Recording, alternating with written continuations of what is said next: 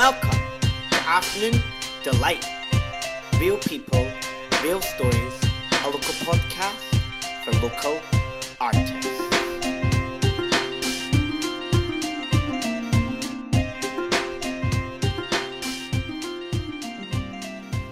Hello everyone. Thank you so much for joining me on Afternoon Delight.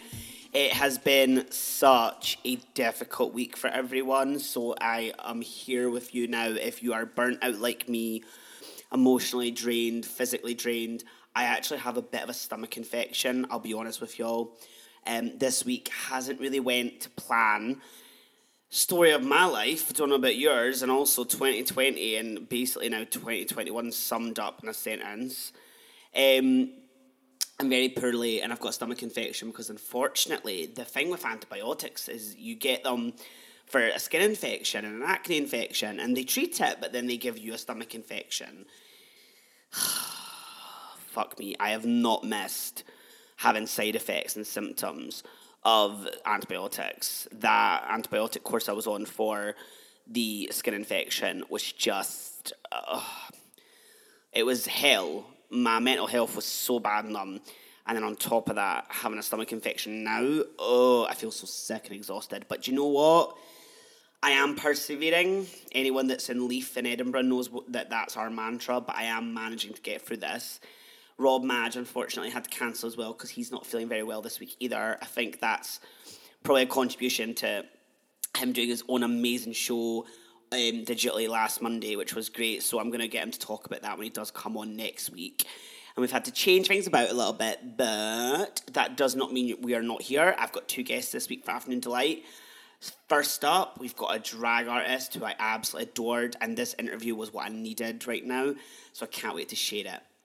We have got honestly, I describe this drag artist as a light, sitting with them and hearing Juniper talk about her stories, her behind the scenes work. She is literally just like me, a mum to everyone, and I love that. I think that's really needed right now, that kind of optimist perspective on things right now, and I'll let her tell you more about herself. But what an interview this was. It was so lovely, and just, you know, that really positive, wholesome content you need. So I really hope that despite the negative times, this interview gives you a lot of hope, because by the end, it gave me a kick up the arse I needed to get through my week. So without further ado, I'm going to bring to you the most amazing and so lovely drag queen from Glasgow that is Juniper Lovelace. Hello everyone, thanks for joining Afternoon Delight. Oh my gosh, I've got such an amazing drag artist joining me this week. One of my favourite Glasgow drag queens who really is, in the last sort of 6 months, connected with me on social media, and I've been so impressed by. And it is such a pleasure to introduce one of the kindest souls I've ever met. It is the amazing Juniper Lovelace. Hello. Thank you very much for having me, Jordy. I feel very honored. I listen to your podcast. You had always amazing guests, so it's really joyful for me to be here. And you're one of those amazing guests now. You're one that actually was, like I had said, in 2020 at the end of the year, right, a couple people that I need to contact who I want to come on, who are supportive, but also just really amazing people in the drag community and out of drag as well. And we've had a lovely, obviously, as you'll know, but the listeners won't, had a lovely catch up before we started recording on just life, and it's so lovely to just hear about you in and out of drag. So pleasure's all mine to get to interview you, Juniper. Thank you. And it's so great to finally meet you, because we've been like talking to each other on social media, but we never had like a one-to-one chat. So it's so lovely to, be here. Yeah, because I'd literally said to you, maybe we have met and you've seen me paraplegic drunk in the queer community in Glasgow on a bad night out or something, but you're like... No. I mean, polo on a Wednesday. Carnage. Am I right? And I used to actually DJ at Polo Lounge as well, back when I hadn't even started drag. And I just remember the amount of times I'd DJ till I have to and go, do you know what, I'll just stay in Glasgow and I'll home at like 5 a.m, which was just hellish. Like, I mean, I would never say that I'm glad I didn't do it, because I'm glad I did do it. But I think if I was to go back to DJing there, I would probably have to get... Yeah, maybe not. There are some things that were like, they were great for that time, but I'm not sure I want to like do it again. They were great for that experience, and that's it. And it's like 7 years ago, literally. So that's why I'm like the 7 year itches. 7 years ago, I was not living in Glasgow, so. Yeah, totally. So could you, for my listeners, please introduce yourself? That would be lovely. So I am Juniper Lovelace. I am a drag queen here in Glasgow. You might also know me because I do a lot of photography work. So maybe you've seen RU JAZZLE's Instagram photo series for like art, 28 Days of Art History. So I was a photographer. And maybe you have seen Loris Taney's pictures on her Instagram and those for those lovely looks that she's doing on that she's turning in RuPaul's Drag Race. And I did those pictures too. So I'm a photographer and I'm also a drag queen. I think that's honestly amazing because I did think that was you taking those photos, but I was like, I don't want to assume. I'll let you tell me. Yeah, the photos were taken by me, but they were retouched by the super mega talented hair from London. Wow, honestly, you're just a creative vagabond. Like you just can do loads of different things. I'm so impressed. I'm very like that myself. I like to have my kind of toe in every pond to kind of work out like what I find is giving me the best creative energy. Definitely. Yeah, everything started because I love drag so much. So because I went to shows and I always loved it, I was like, I always liked photography. So I was like, okay, I'm going to take pictures of things that I like, which is drag. And then I think because always being in a drag show, always being around drag queens, you end up kind of being taken into this world. Regular audience members most of the times turn into drag queens. You will see this, like, there's a person that always comes to the show every week. You will see that in, 6 months, maybe if it takes that long, they will come to the show in drag. So I think that's also what happened with me. That's amazing. And I'd said this to RU JAZZLE, who obviously you're involved with Mother Tucker for the first episode of that, we kind of fell into drag naturally. It just kind of happened. But a lot of people, it kind of snowballed that we thought, let's do this for a laugh and see where this goes. And then we made careers from it. And then other people have just fell into it too from that. And I love, for me, this week especially, actually, I've had someone watch the House of Liability digital drag show last week. Mm-hmm. I've had a lovely young queer person message me saying they would love to get into drag and could offer them a mentoring session. And I was like, oh, this is super rewarding because they recognize you as an artist that they are inspired by and they want your input in their drag. So this is super cool. It's lovely that they would want to, the House Liability for me was just, let's do a digital drag show monthly to get things going. I've been taking it to a venue now, which is really exciting. And I've been building the momentum. I'm not telling people where it is. Keep guessing. And for them to contact me and say, I would love to do this, can I send you a photo of me in drag, a video of me performing? And I'm like, and ask me to be their drag mother. I'm like, well, I'll give you a mentoring session. And if you don't feel like I'm maybe the right drag mother for you, then I can message people I know. Like Amy Lamore would be quite drag parent. Because this is also something that is kind of important. Like I'm not part of any drag family, right? I'm I don't know, alone in the world, whatever. But I do have like drag mentors, do have people who help me in drag. And I think being part of drag family is something that it is really cool. But also you have to find people that that their drag matches with yours, which has nothing to do with like good, bad, or it's nothing to do with quality. It has to do with what you want from your drag. That's it. Because, drag is an infinitive. It's an infinite world. You can just go anywhere and you just have to find what floats your boat. And it's so funny, me and you are just so like, because that's everything I literally said to them when they messaged me last Friday, that drag is, you've got to find what you want to do, what your drag is, your aesthetic. And the House of Liability, we all have we all do drag, but we have kind of like other things going on personally that connect us to it. So I just said to them, in session, think why you want to do drag, what your drag aesthetic is, and how can I actually help you? Because that's what I want to do. And it's great to fed that back. That's amazing. So, that is great. So we have a new member. That is fantastic. I can't wait to see them. I know. I think they'll be great, yeah. So let's get the interview going. So enough about me, more about... So could you just tell my listeners where you grew up, studied, any other jobs you had before you kind of went into this creative art world, if you wouldn't mind? So, as you might notice by my accent, I'm obviously from Glasgow, which is, of course, not. I'm not from Glasgow. I am from Brazil. I moved here in 2015 because, work. And I work in STEM, so I work in like science, technology, engineering, and maths. And I just say for fun to people that I am a computer girl. So that's what I work with. I work with computational sciences. And I was always dabbling on the creative part. I love science, and I always did since school time, but I always liked art too. So when I was a little kid, I would like dress up, do a show for my parents, of course. They were the best audience. They would always like clap and be very happy to whatever it is that I've made up. I made up stories and I made up costumes and all those things.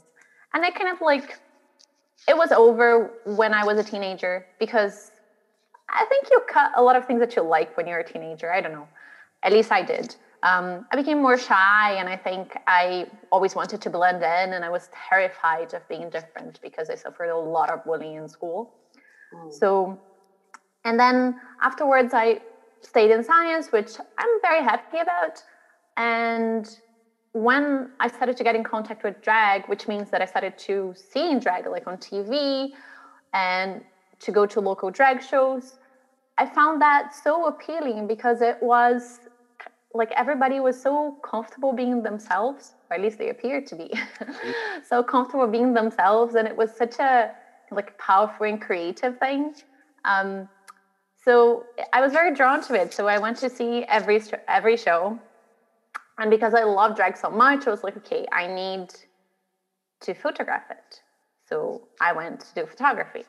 And then with this, RU JAZZLE invited me to do the photo series with her, to do a collab. And then we met a lot during that month of February.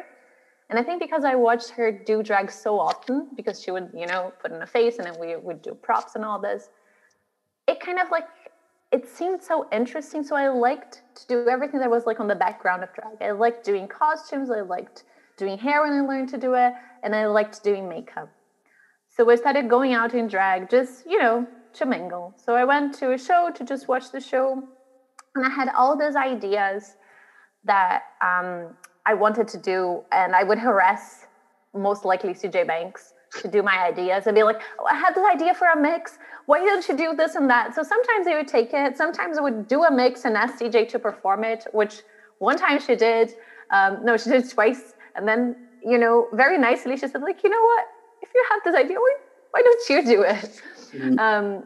And what happened was that I had an idea once that I really, really wanted to do. And I tried to harass CJ Banks to do it, but she was going to be on a tour, so she was not going to be on Mad Attacker on the day of that theme. And I was like, okay, I really want this to happen. There's nobody to do it, so I guess it has to be me. So that's when I started performing. It was the last thing for me was being on stage. Like I wanted to do everything related to drag except stepping my feet on stage. I do love that though, because a lot of, drag, I've always said that drag encompasses a lot of different art forms and mediums. It's not just about performing, because I'm naturally a performer. That's what I love doing. I did that youth theatre, teenager, 2 degrees in performing. That is who I am first. But for some people, I've always been captivated by people that just do the art form with the makeup and Instagram look queens. I love. And photography is something that I've obviously done in drag as an artist quite a lot, collaborating with people. And I love that kind of sort of got you into the art of drag, that you went, right, I'll go down this route and look at photography stuff. And you've worked with people like RU and CJ that are both incredible. I can understand why you've naturally flourished and want to, under their kind of wings, maybe then take off. But it's so funny to hear that you had such technical, brilliant ideas for this performance and CJ couldn't do it. So you're like, right, okay, well, I will do it then. And I'd love for you to tell me kind of what mix was it and what was the performance? So this was my Penelope Pit Stop mix, which was my first ever performance. Right. which was in August 2019. So I was already doing drag for like more than a year before, like just going out in drag. But you know, like I pride myself in the looks that I create because this is something that I enjoy doing. But it wasn't always good. Much on the contrary. The first times I went to drag was such a mess. I think you have all these ideas of what you're going to accomplish. You sit in front of a mirror, you paint, and it's like when you order online versus what comes in the mail. So it's like exactly like this. It's such a disappointment. At least for me, it was, I would imagine something, I would paint and be like, okay. It was none of what I planned. So the first person to give me support in this was Paris Hyazine. Oh. God bless her. She saw me at a show and she was super nice to me. She was like, I see what you're trying to do. Do you want to meet me on the weekend so we can work on it? And I was like, yes, please. That's the best thing somebody can ever tell you. It's like, I know you have a problem. I will help you solve it. I've always felt with Perry, because I haven't seen Perry for years, by the way. I think 2017 was the last time I saw Perry at Delmonico's when I'd done the Stuck Off. And Perry has got such a lovely nature about her. I feel that she would say to you, right, I see what you're doing, but let me help. Very much like myself with other people, but I don't feel like it would have been a malicious sort of, you look busted, let me fix this. It was, no. Let me help. Not at all. The way drag... She was fantastic. Yeah. And for me, that's the way drag queens really should be. I hate to say it, but I wish more of us were a bit like that. And to hear you say this, like, oh yeah, you know, first time was a bit busted and stuff. Like, I've never met one drag queen. I'm sorry, I don't care what anyone says. Any drag queens listening that might think, oh well, Jordy, I think my first look was really good. I've never met any drag queen who did their first ever look and went, oh, I looked incredible. I looked amazing. The only drag queen that I know that the first look was perfect, although they don't think so, is Ali Oops. Yeah. Ali Oops' first time in drag was perfect. I saw her and I was like, what? What is happening? What? How are you so amazing? And she was like, no, it looks horrible. But absolutely everybody, apart from her, thought she looked perfect. So she's the only drag queen that I've seen that the first time was not busted. She just looked amazing. Yeah. But Ali Oops is like, I don't know. I cannot explain. I get you. And to be honest, I just think for me, like, it's every time I talk to a drag artist, they're always like, you know, oh, my first look was questionable, blah, blah, blah. Like, I've just done a BBC social video that's dropping the next 2 weeks. And I'd made this line, basically, and I wrote it, and the producer was like, we love this. Can you put an image in that? I wrote this like thing saying, oh, and, you know, I'm doing really well now. I'm even doing better on my makeup. And then I put a photo of me, like, in drag, like, 7 years ago. That we're going to laugh, but it's good that I can make fun of it. Do you know what I mean? I can actually laugh. Yes. Yeah, I think it's a great thing that drag is also kind of like the art of you poking a bit of fun at everything and above anything a bit of fun at yourself. Totally. So you take the parts of you that are a bit ridiculous and you make them a bit bigger so you can laugh about it and everybody can laugh about it. So totally agree. It is rewarding. I totally agree with you. Can you touch a bit more on the photography stuff you did with Ru and stuff? Like, you know, what kind of photos did you take? And is there a like link on Instagram that you can like get a follow for? Yeah, I think so. Ru asked me to to help her with an idea that she had. So it was the first photo series we did was like 100% her idea. So she wanted to do a series for her birthday. Her birthday is in February, so is mine. So she was like, okay, why don't we do like one picture a day and each one is a recreation of work of art that I really like, because Ru studied art history. So she's, you know, she loves art, obviously. And she had some specific art pieces that she wanted to reproduce or reinterpret. Right? So we did this. It took us a while. We worked for like a full month. Then by the end of it, we kind of realized that we worked well together. So it worked because I don't know if you ever done a photo series. I don't know if everybody that listened to it done a photo series, because I know Lawrence did and RU JAZZLE did. It is crazy work. It is very, you know, crushes your soul a little bit because it's very intense. You do things, you have to create a new look, and use like scenery and new everything, and then you have to take a picture, edit, and all this, and it's 28, right? Because it's for the month of February, or if you're doing another month, it's even more. Mm-hmm. So it is a lot of work. So we did all this together, but we did work well together. You know, me and Rajazzle have a similar way of like dealing with things. We are both like very, I don't know, relaxed in a way. I like to say like peace and love, you know. We're like, yeah, no, of course, blah blah. So it worked well together, and when it was finished, we end up like planning for other series. So we did one about amazing women of history. We did another one in the next year, another art series, and then we did a kind of like a smaller version of the art series for the other year. We did like 3 years in a row. So the third year, we're like, okay, 28 days, not going to happen. We are both super busy. Let's do a little bit different. So we did a kind of like a trash art series that would take stuff. So Rajazzle had a box full of like stuff, rest of looks, things that she needed to like just throw away.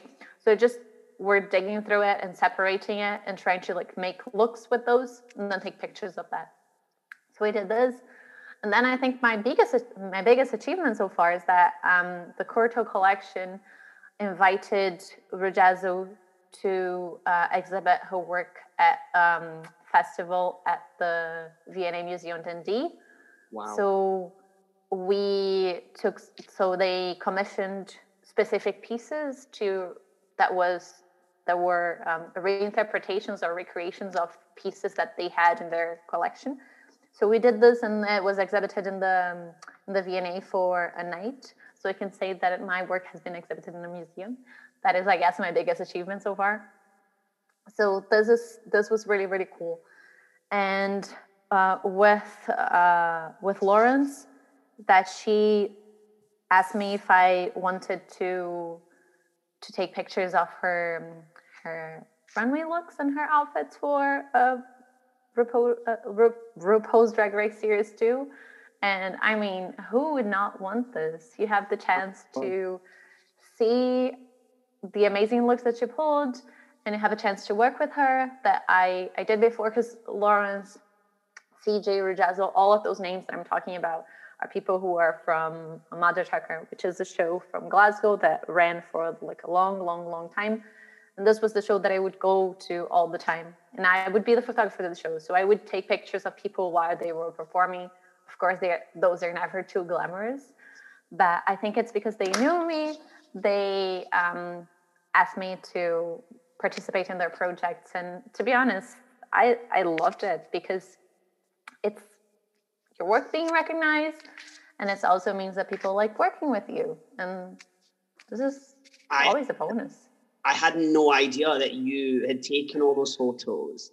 I'm so sorry that I didn't realize, but I'm so glad. No worries. And this is, so you can see the photos in Rajazzle's Instagram page. You can see the photos in Lawrence Chaney's Facebook. I'm saying Facebook, but I mean Instagram. Yeah.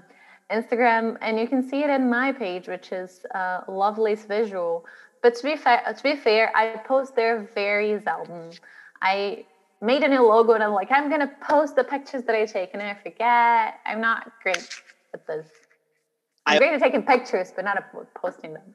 I also love that you say you and Rue work so well together, because I'm pretty sure you and Rue are both Pisces, so I can kind of see that. We are both Pisces, yes.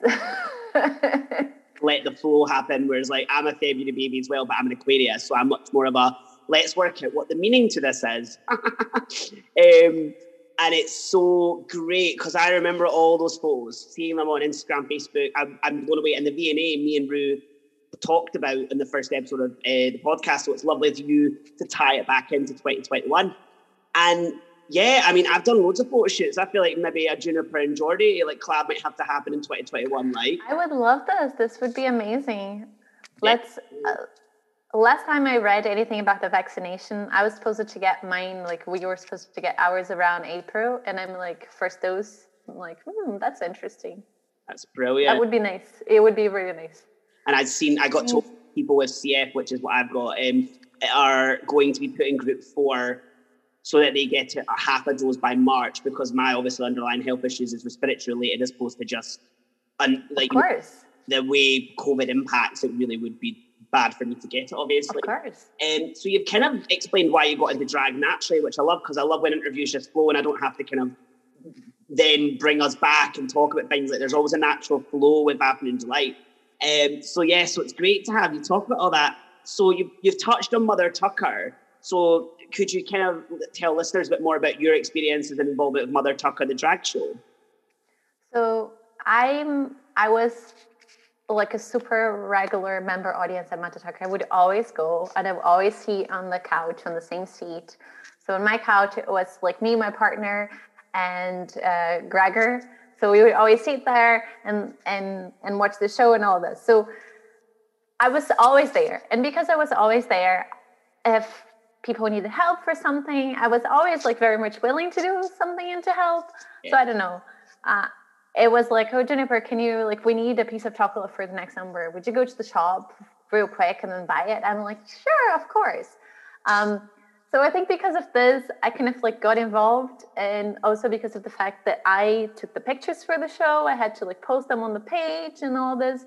So I became like an extended Mother Tucker member in a way. And it was also there that I performed for the first time, which felt like family. Everybody was so nice to me. This was really cool. And then when, COVID happened and we had to move everything to digital, like I said, I'm computer girl, so that's what I do. Yeah. And so they end up asking me for help to run the Mother Tucker digital show, which is something that I really like doing, because it is a way to keep like the drag and the art alive. Yeah. And I'm very much inspired by Bitch Pudding's show, because this was the first digital show that I saw, and it was like fantastic. Yeah. So everything worked so well. She had Meg. I'm the Meg of Mother Tucker. So she has Meg that runs the show and does all of this, and she has all this like little things that she takes care of. So when a video ends, it's not just blank. There is something else that appears there. There's a theme. The banners are done in a certain way.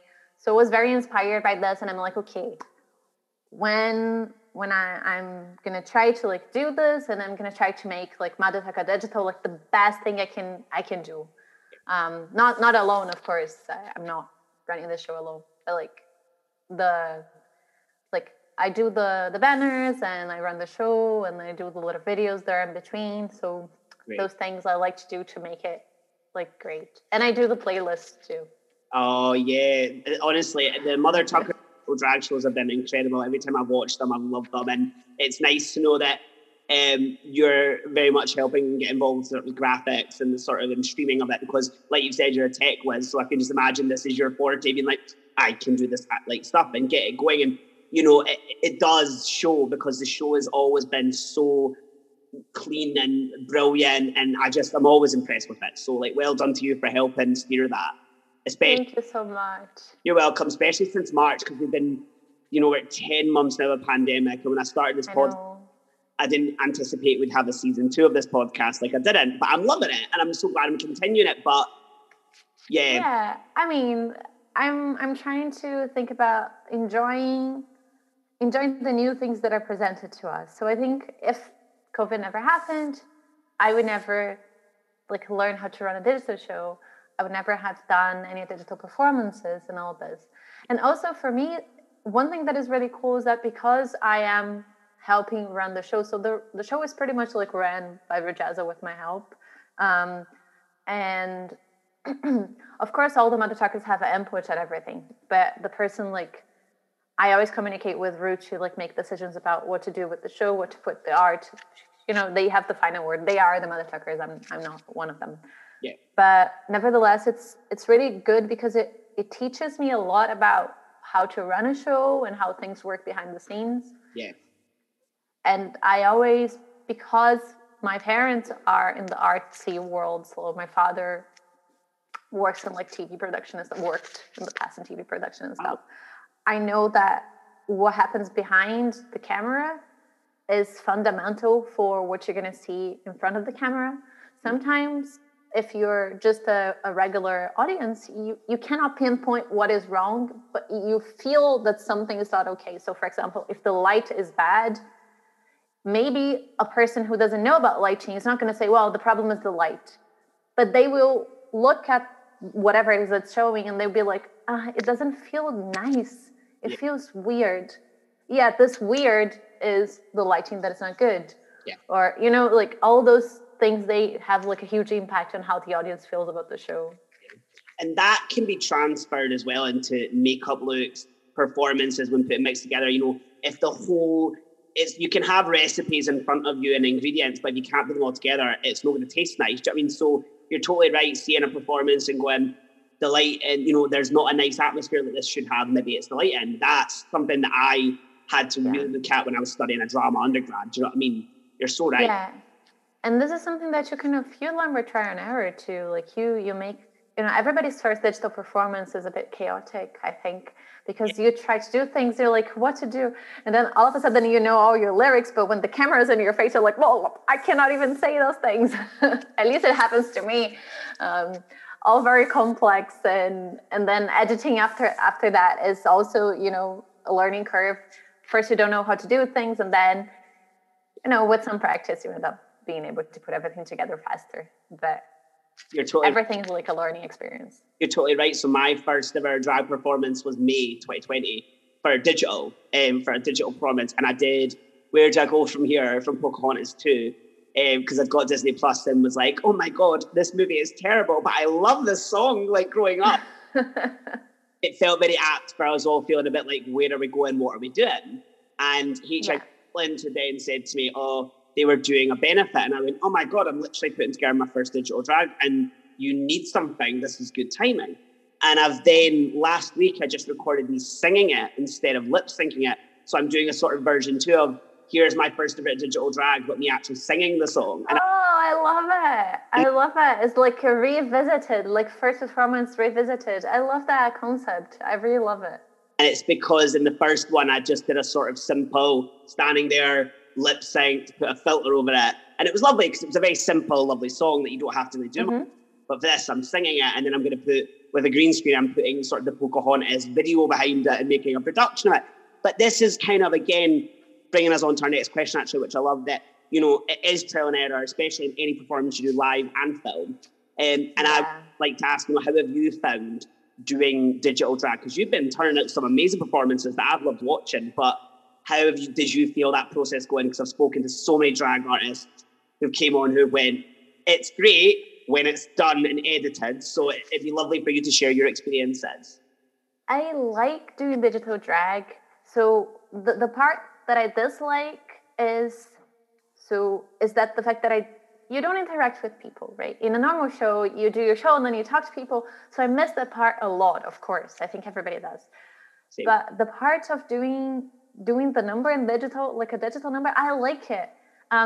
In a way, because as I told you before, going on, like stepping on stage was not the easiest thing for me. I still was like, I see all the people and I'm like, oh my God, this is like so nerve-wracking. And then being in my drag room just by myself with the camera is much less scary because I don't have to look at anyone. So that part is pretty cool. And there were some mixes that I had in my mind that I wanted to do even before COVID. And I was like, I can't find a way to do them because they are two different things. I would have to come up with two different costumes and I cannot quick change, from one thing to the other. How would I make this happen? Mm-hmm. This would have to be a duet or whatever. And then all of a sudden, when there's digital, I'm like, okay, I can finally do that thing that I wanted to do for such a long time. So there were some performances that I actually think they're better for digital that they would be in person. Yep. But of course, it is more work in a way because you prepare not only yourself, like you paint, you film, you need to edit afterwards to find the right images for the background and all of this. So this is work. And also I think that one thing that digital drag made is to make it much harder for people who don't have the financial resources to put up a number. Because the thing is, the things you need for digital drag are expensive. Light is expensive. A camera is expensive. A computer is expensive. So a fantastic performer that in the previous years would just put a song, go on stage and like kill it. Now they are like very much hindered. So I think that exacerbates the like social inequalities in drag. And I think this is something that bothers me, because you have like a fantastic performers who don't have the means to produce a fantastic number.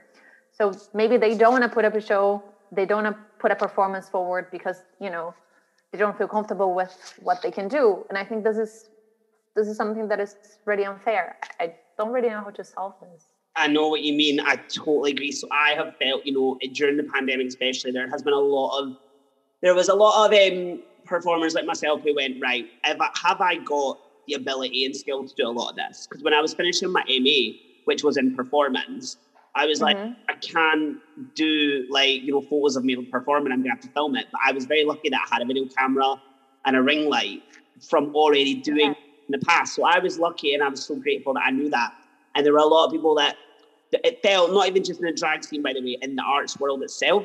Yes, this is a general thing in arts. I've got some friends who are actors who they were going for jobs that were acting jobs, but it would be obviously digital. And they were like, I'm not equipped and skilled in this. And venues were great and would say, well, we'll send out a camera, we'll send out lights. And they'd go, but you don't understand. I didn't study and train to work on cameras. I did it all in a venue and just did it.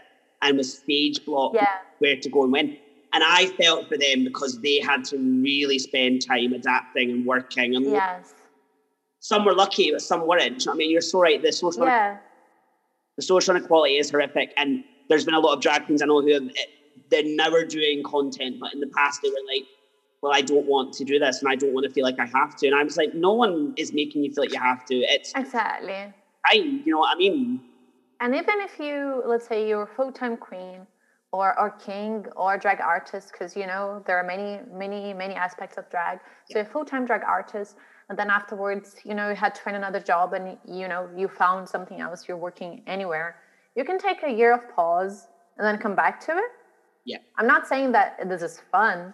I'm just saying that nobody's going to hold it against you. I don't think any other drag artist in the world is going to see another drag artist that stopped for a year or a year and a half, whatever, and be like, oh, I'm sorry, you're out of the game so very long. We are kind of like all out of the game. And to be fair, in Scotland, because in England, there were shows at some point in summer and whatever, but we didn't have any. No. So in Scotland, there hasn't been a show since March last year. So we're all kind of on the same boat. I think first show that happens afterwards, everybody's going to feel all weird. Nobody's going to know how to react. It would be a fun but weird one. Yeah, I've often said this to people the last couple of weeks, actually, when the vaccines have started rolling out properly, that having that social interaction in a venue is going to feel so, for the first couple of weeks, Mum's quite surreal. I know. It will feel very surreal. I'm looking forward to it, though. I'd rather have the weirdness of meeting people than the loneliness of not meeting anyone. But well, so that part of digital drag, I like it, and this like it in the same, I think in the same amounts, because of different things, of course. Yeah, but it's lovely to hear you talk about the social inequality that a lot of people aren't really taking in, and that's, again, so lovely of you, because you have got such a lovely light about you when you talk. That is really lovely. Thank you, Jordy. Nobody that is listening to the podcast can see it, but you can see it. You say this and I'm blushing. I'm like, I'm not used to people saying nice things to me all the time. Honestly, you need to hear it all the time. So it's... But the social inequality is so right. And digital drag for me, now I'm so used to it. But I had a moment where I thought to myself, I love that I can do digital drag, but God, I miss performing on stage. And the fact this became the new normal for me in a way, it's just a bit of a fantasy, a dream world. And I think there is a lot of excitement for me that I will be able to, when I take my show live, just stand there and sing my song and not worry about, am I looking at the camera this way? Am I looking this way? Yeah. Also, one thing about digital drag that is complicated is editing your material afterwards. You see yourself so often that every single tiny little detail that was not perfect, it like hammers in your head. And I think if you're on stage and like you slip a word that is not correct, just smile and go on, and nobody's gonna care because there's like the energy of the moment, you know. But if you're doing digitally, people pay attention to the tiniest details. You pay attention to, but people also do. And there's this kind of like energy in the room that is hard to explain, and it happens in drag for comedic things. You make a joke, like you say something that is funny, and then the audience laughs, and there's this whole like magic in the air. But if you're in your home and you tell a joke, who's gonna laugh about it? It's gonna be you. Like you tell a joke and be like, ha ha, ha. What would be the dynamic? That part is hard. That is reading me to filth, because on Friday I did that. I was laughing at all moment. Screaming it like, buddy, hopefully you're all laughing at home. But yeah, brilliant. So you've also mentioned my next question already. So you put together the like playlist and the music for the Mother Tucker drag show. And I was messaging you when we first started kind of communicating regularly, saying, you know, or maybe when things return, me and you could like do a wee night in Glasgow or something, DJing, because you've got good music taste. Thank you so much. Well, I'm trying to like see what the kids are listening to and then find out in this pack what I like. And then introduce some classics because I'm older than most people. So I'm like, okay, let's think about new music and what people are producing now and the new albums that are coming up and filter through them what I think it's like a bop. Because also before a drag show, you want people to feel like happy. You want to contribute to that energy thing that I told you about. It's like, okay, since I'm not, nobody's in a venue, what is a way to create that energy, like through music? Great. So try to like get people kind of animated and happy to when they start the show, they already are in that like atmosphere that you created. I love that. That's just amazing. And honestly, when I say it, your bop slap, like they are so perfect. Because I obviously DJ'd now 8 years this year, which is scary. You are a professional. I never DJ'd before. But you can, and I'm very much. I told you that when I messaged it. I'm like, we could maybe in drag do something and get another like. This would be so cool. I would be very much up for this. Totally. Yeah. So sometimes, well, most of the times, I will. When I have the selection ready, I will email RU JAZZLE with all the songs to see if there's anything that is, let's say something that she really hates, and she's like, no, not the song. I really hate it. Yeah. So I always communicate with her to talk about the music and all this because, like I said, I am like a helper for the Mother Tucker show. It's not my show. So, and I know this.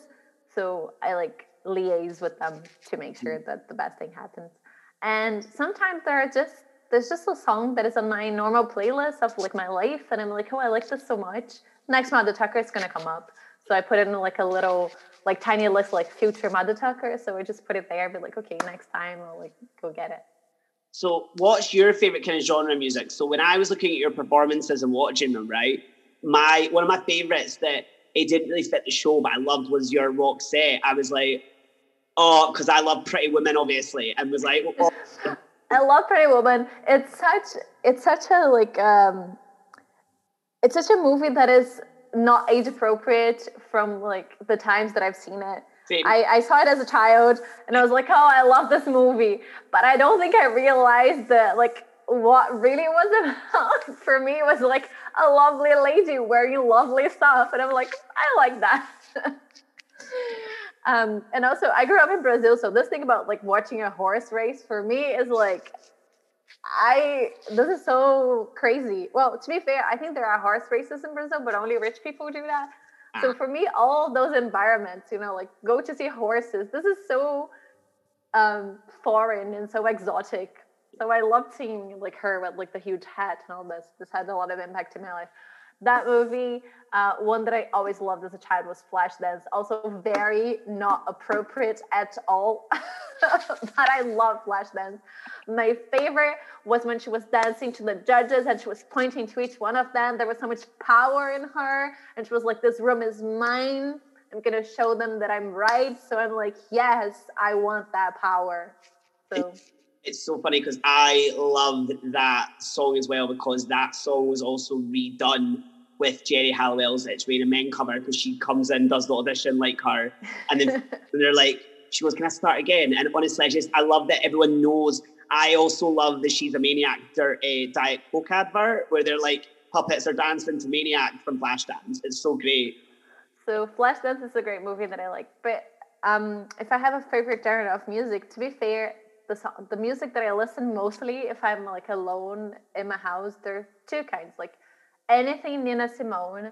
I love Nina Simone. I'm crazy about her. Everything about her is perfect and correct.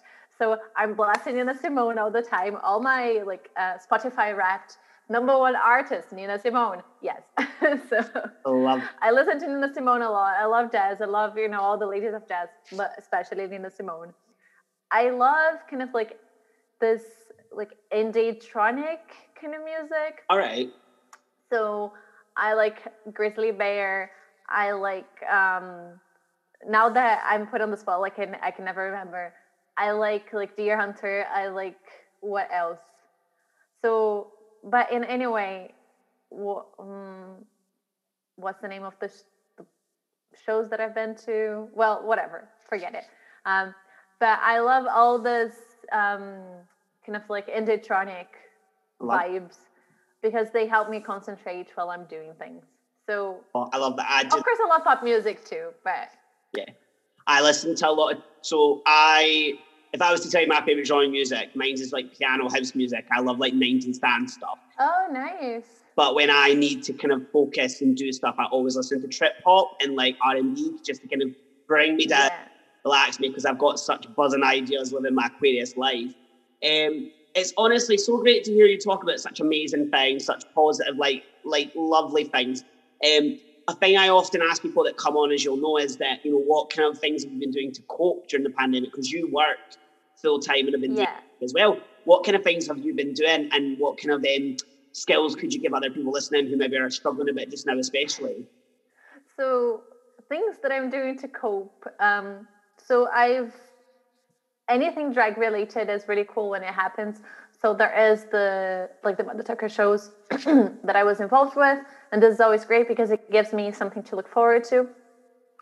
And one thing that I've done a lot has nothing to do with drag, but it's baking. So I'm like, okay, I have all this free time. I'm gonna bake things. I love kitchen. I love cooking. I love all of those things. And I think the best way for me to show I love someone is when I cook for them. So, if I make, a cake or something. So now I've done a lot of different bakes. The last thing that I've done that was kind of cool was French macarons. And they turned out really nice. Who ate them? It was on New Year's that I did this. And I met with Chucky outside to give her some macarons, so she ate them. So she's there to attest that they were really good. So love that. It's so funny you bring that up, right? I'm so glad you brought this up. No one listening to Afternoon Delight knows this. I bake right now to cope. I've been doing that since July, because I met a lovely guy who's a cancer who loved baking. And he'd said to me, I bake when I'm stressed. And I was like, I love baking growing up. I wanted to have Marge Simpson as a mum, or be Marge Simpson. And this is around the same time I did my Marge Simpson drag look. He was, you should bake if you get stressed, and it makes you feel centered. Stress baking is a thing. I don't think I'm going to do that. No. But then actually one day I was bored and went to Sainsbury's to buy something. I was like, I could buy some ingredients to make banana bread. And I'm not the only artist I've spoken to who's been baking, by the way. But I went, okay. And honestly, the amount of times every Monday, because I don't really like Mondays, every Monday is a bake day, and I do my emails. And it's kept me so sane, being able to just go, that's my day for doing this. And every time on Monday, my friend does my food shop for me because she's got a car. And every time she comes, I give her a slice of cake and it makes her week. And it's so lovely.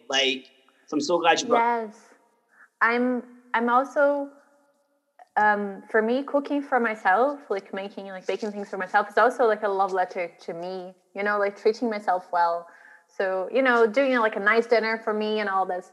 So I like baking, but not. Of course, I like to give it like things to other people. And nowadays, well, in the past when we could still meet outside, I would still like meet with people outside and like give them like a little box of cakes. But now I cannot even do that. But doesn't matter. I'll bake them for me, and I'll just make like a smaller portion. But yeah, I'm the like I'll bake, and then little Halloween, I made little cakes that had the shape of a pumpkin. So I decorated them as a pumpkin. So I try to like make put all my energy into, I don't know, something that is also a bit like drag, because it's a bit like magic. Because drag is one of those things that you transform a lot of like crap into something that is amazing. And baking is kind of similar, because like some flour, some sugar, some butter, whatever, some eggs, all separate. They are quite boring, plain, whatever. You mix them together, you create something that it's amazing. You eat it, you get happy. It looks beautiful. So it is like a bit magical. So that's why I like baking. That's honestly so lovely. You've obviously mentioned earlier that you are a bit older, but we won't say how old you are, because you're gorgeous and I actually was, and this is not a rude comment when I say this, when you'd said to me, I was like, okay, whatever, because in drag you look gorgeous, but you're like me, you look very young in drag. And even now you look quite young like me, actually. We've got beauty on our side. But what I was going to ask you was, if there's anyone listening that's slightly younger, what are your words of wisdom to people that are wanting to pursue drag and the arts, but they're maybe feeling a bit like, this is a struggle right now? I would say that you just have to do it, because one thing that we as people, I think we do it very wrong, is that every time we try to do something, we try to be like professionals at this, or to do something to do like perfectly at it. And sometimes just doing things because you like it is okay. You're like, oh, I don't sing because I'm not a good singer. But the question should be, do you like singing? Yes, then do it. Do it badly, I don't care. So you just have to do things that you like. One thing that a friend of mine when I lived in Germany told me when I was learning how to ski, and it was like hard for me because I learned as an adult, and she would tell me like the best skier is the one that has the most fun. So that is it, right? So it's not the one that goes down like the mountain like the fastest way or the hardest route. It's the one that has the most fun is the best skier. So I think this is something that it's important to like think about in terms of art. Like if you like doing something, do it. You're like, oh, but I'm not the best at it. Well, who cares? Like if there's a best person, it's one. And there are billions of people in the world. So you're all together with the other, I don't know, that many billion that are not the best. That's honestly amazing. Again, you just make me feel so great. And I'm hoping people listening get that like essence of how lovely you really are. You're just saying that so well. Oh, thank you. The question that we ask in this season, as opposed to season 1, is what did 2020 teach you? And what are you now grateful for in 2021, if you wouldn't mind sharing? So I think 2020 taught me, and I think everybody, that it's very hard to take things for granted. I know that we say this all the time, but we use it to not take things for granted. There were like bigger things. Oh, well, I'm not taking like my relationship for granted. But now you got to a phase that you're like, wow, going for a stroll on the park with someone, not even that you can take for granted. So like enjoy every moment. And I think it's a very hard process, but try to like live one day at a time, because I think if you always, especially now that you're thinking like what I'm going to do in 6 months, what's going to happen in a month, what's going to happen in like 3 weeks, like you don't know, there's a lot of uncertainty. So I think looking at one day at a time, if you can, is a way to keep you like sane and grounded, and keep your worries at a bay. Because like you're gonna be worried, but at least you don't get worried about things that are like totally out of your control. I totally agree with you. And what would you say you're grateful for in 2021? Like, is there something you think you're really grateful for just now? I think I'm grateful for my home, that I am in a place, in a relationship that makes me happy and it's healthy. And I have my pets with me that help me, go on about my day and just make me feel like home. Yeah. And I think this is something that I'm really, really grateful for. I think for many years I lived in places that were not like ideal. So I don't know, I had a flat that I didn't really like, and then I would pass by like, oh my God, I hate this kitchen. But well, I'm never here anyway. I'm working the whole day. So I'm very happy I am in a flat that I like, in a home that I feel like, that I feel at home. And I feel like for me, and I don't know if you resonate with this, but for me, there was always this thing that when I made my project in summer to make my house my safe space, that, everything I like, even I got every room decorated because I had some money that I could spend. And when that became a safe space, I really felt comfortable in my skin. And I think you're so right that, home really can affect your mood and be great. Absolutely. Totally. And, if people can, if they have the energy for it, I would say like keep your space like fairly organized. Yeah. It doesn't have to be like perfectly organized. I'm not saying this, but, a clean space, a clean decluttered space does wonders for your mental health. Like it helps with like, if you're too anxious and you look at a place that is messy, your anxiety goes up. So, if you clean your space, if you declutter it, you will feel better for sure.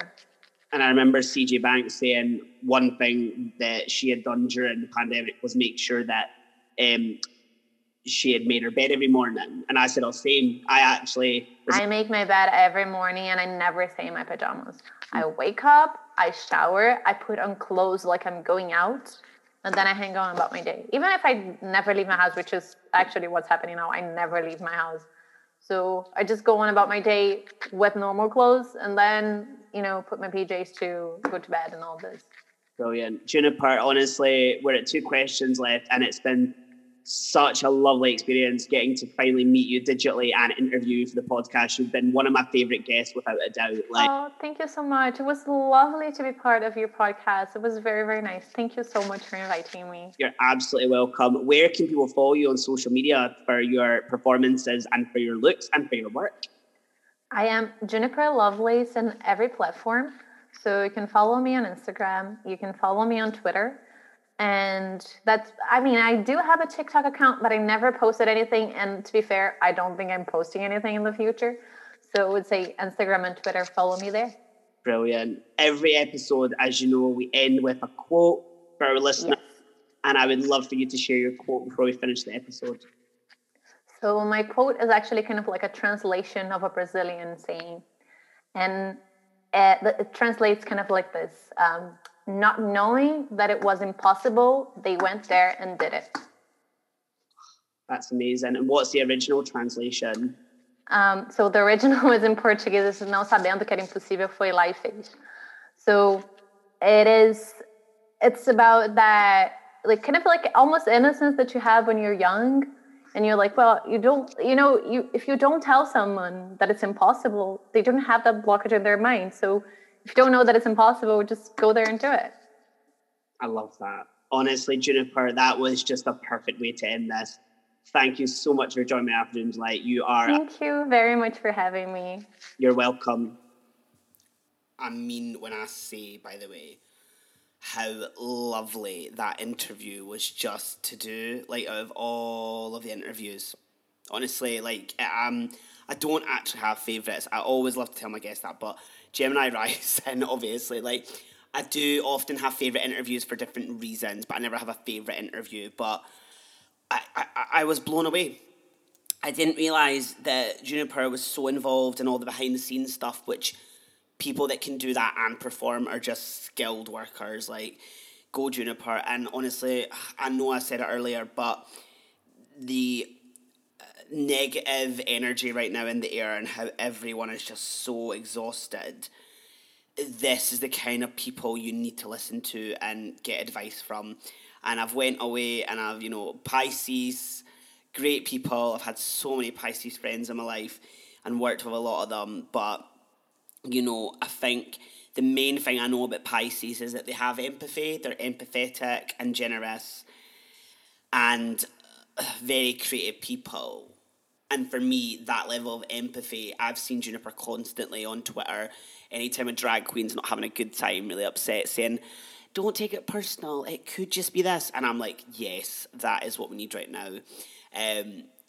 Juniper, you're amazing. I know you're listening to this, and you're very lovely and, humble and modest. And I think take this interview in your stride and realise just what amazing work you're doing for the drag community and how fantastic I think you are. And I can't wait for us to work together and hopefully do a photo shoot and other collaborative work. You're honestly a beacon of light right now. Thank you so much for joining me, darling. You are truly amazing.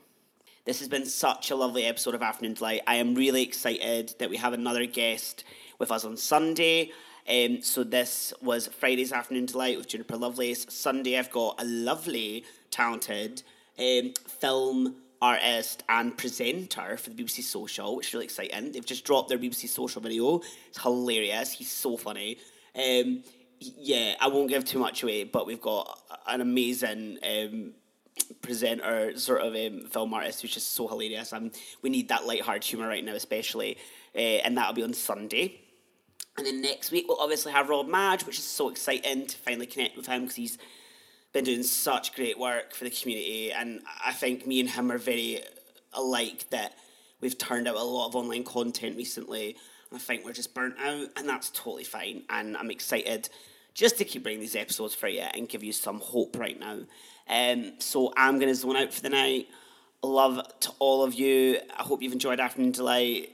Do what you will with it. I think Juniper's quote was a perfect way to describe it. And you know what? I did an interview and take on the young drag artists I've mentioned to Juniper, and seeing them so excited by drag at the start of their career and the fun, that really gave me, again, a reminder of why I love doing what I do and why I'm here to help other people now do it.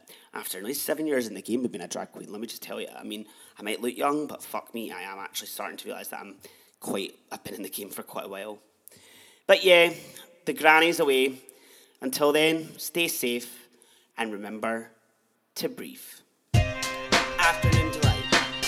Real people, real stories,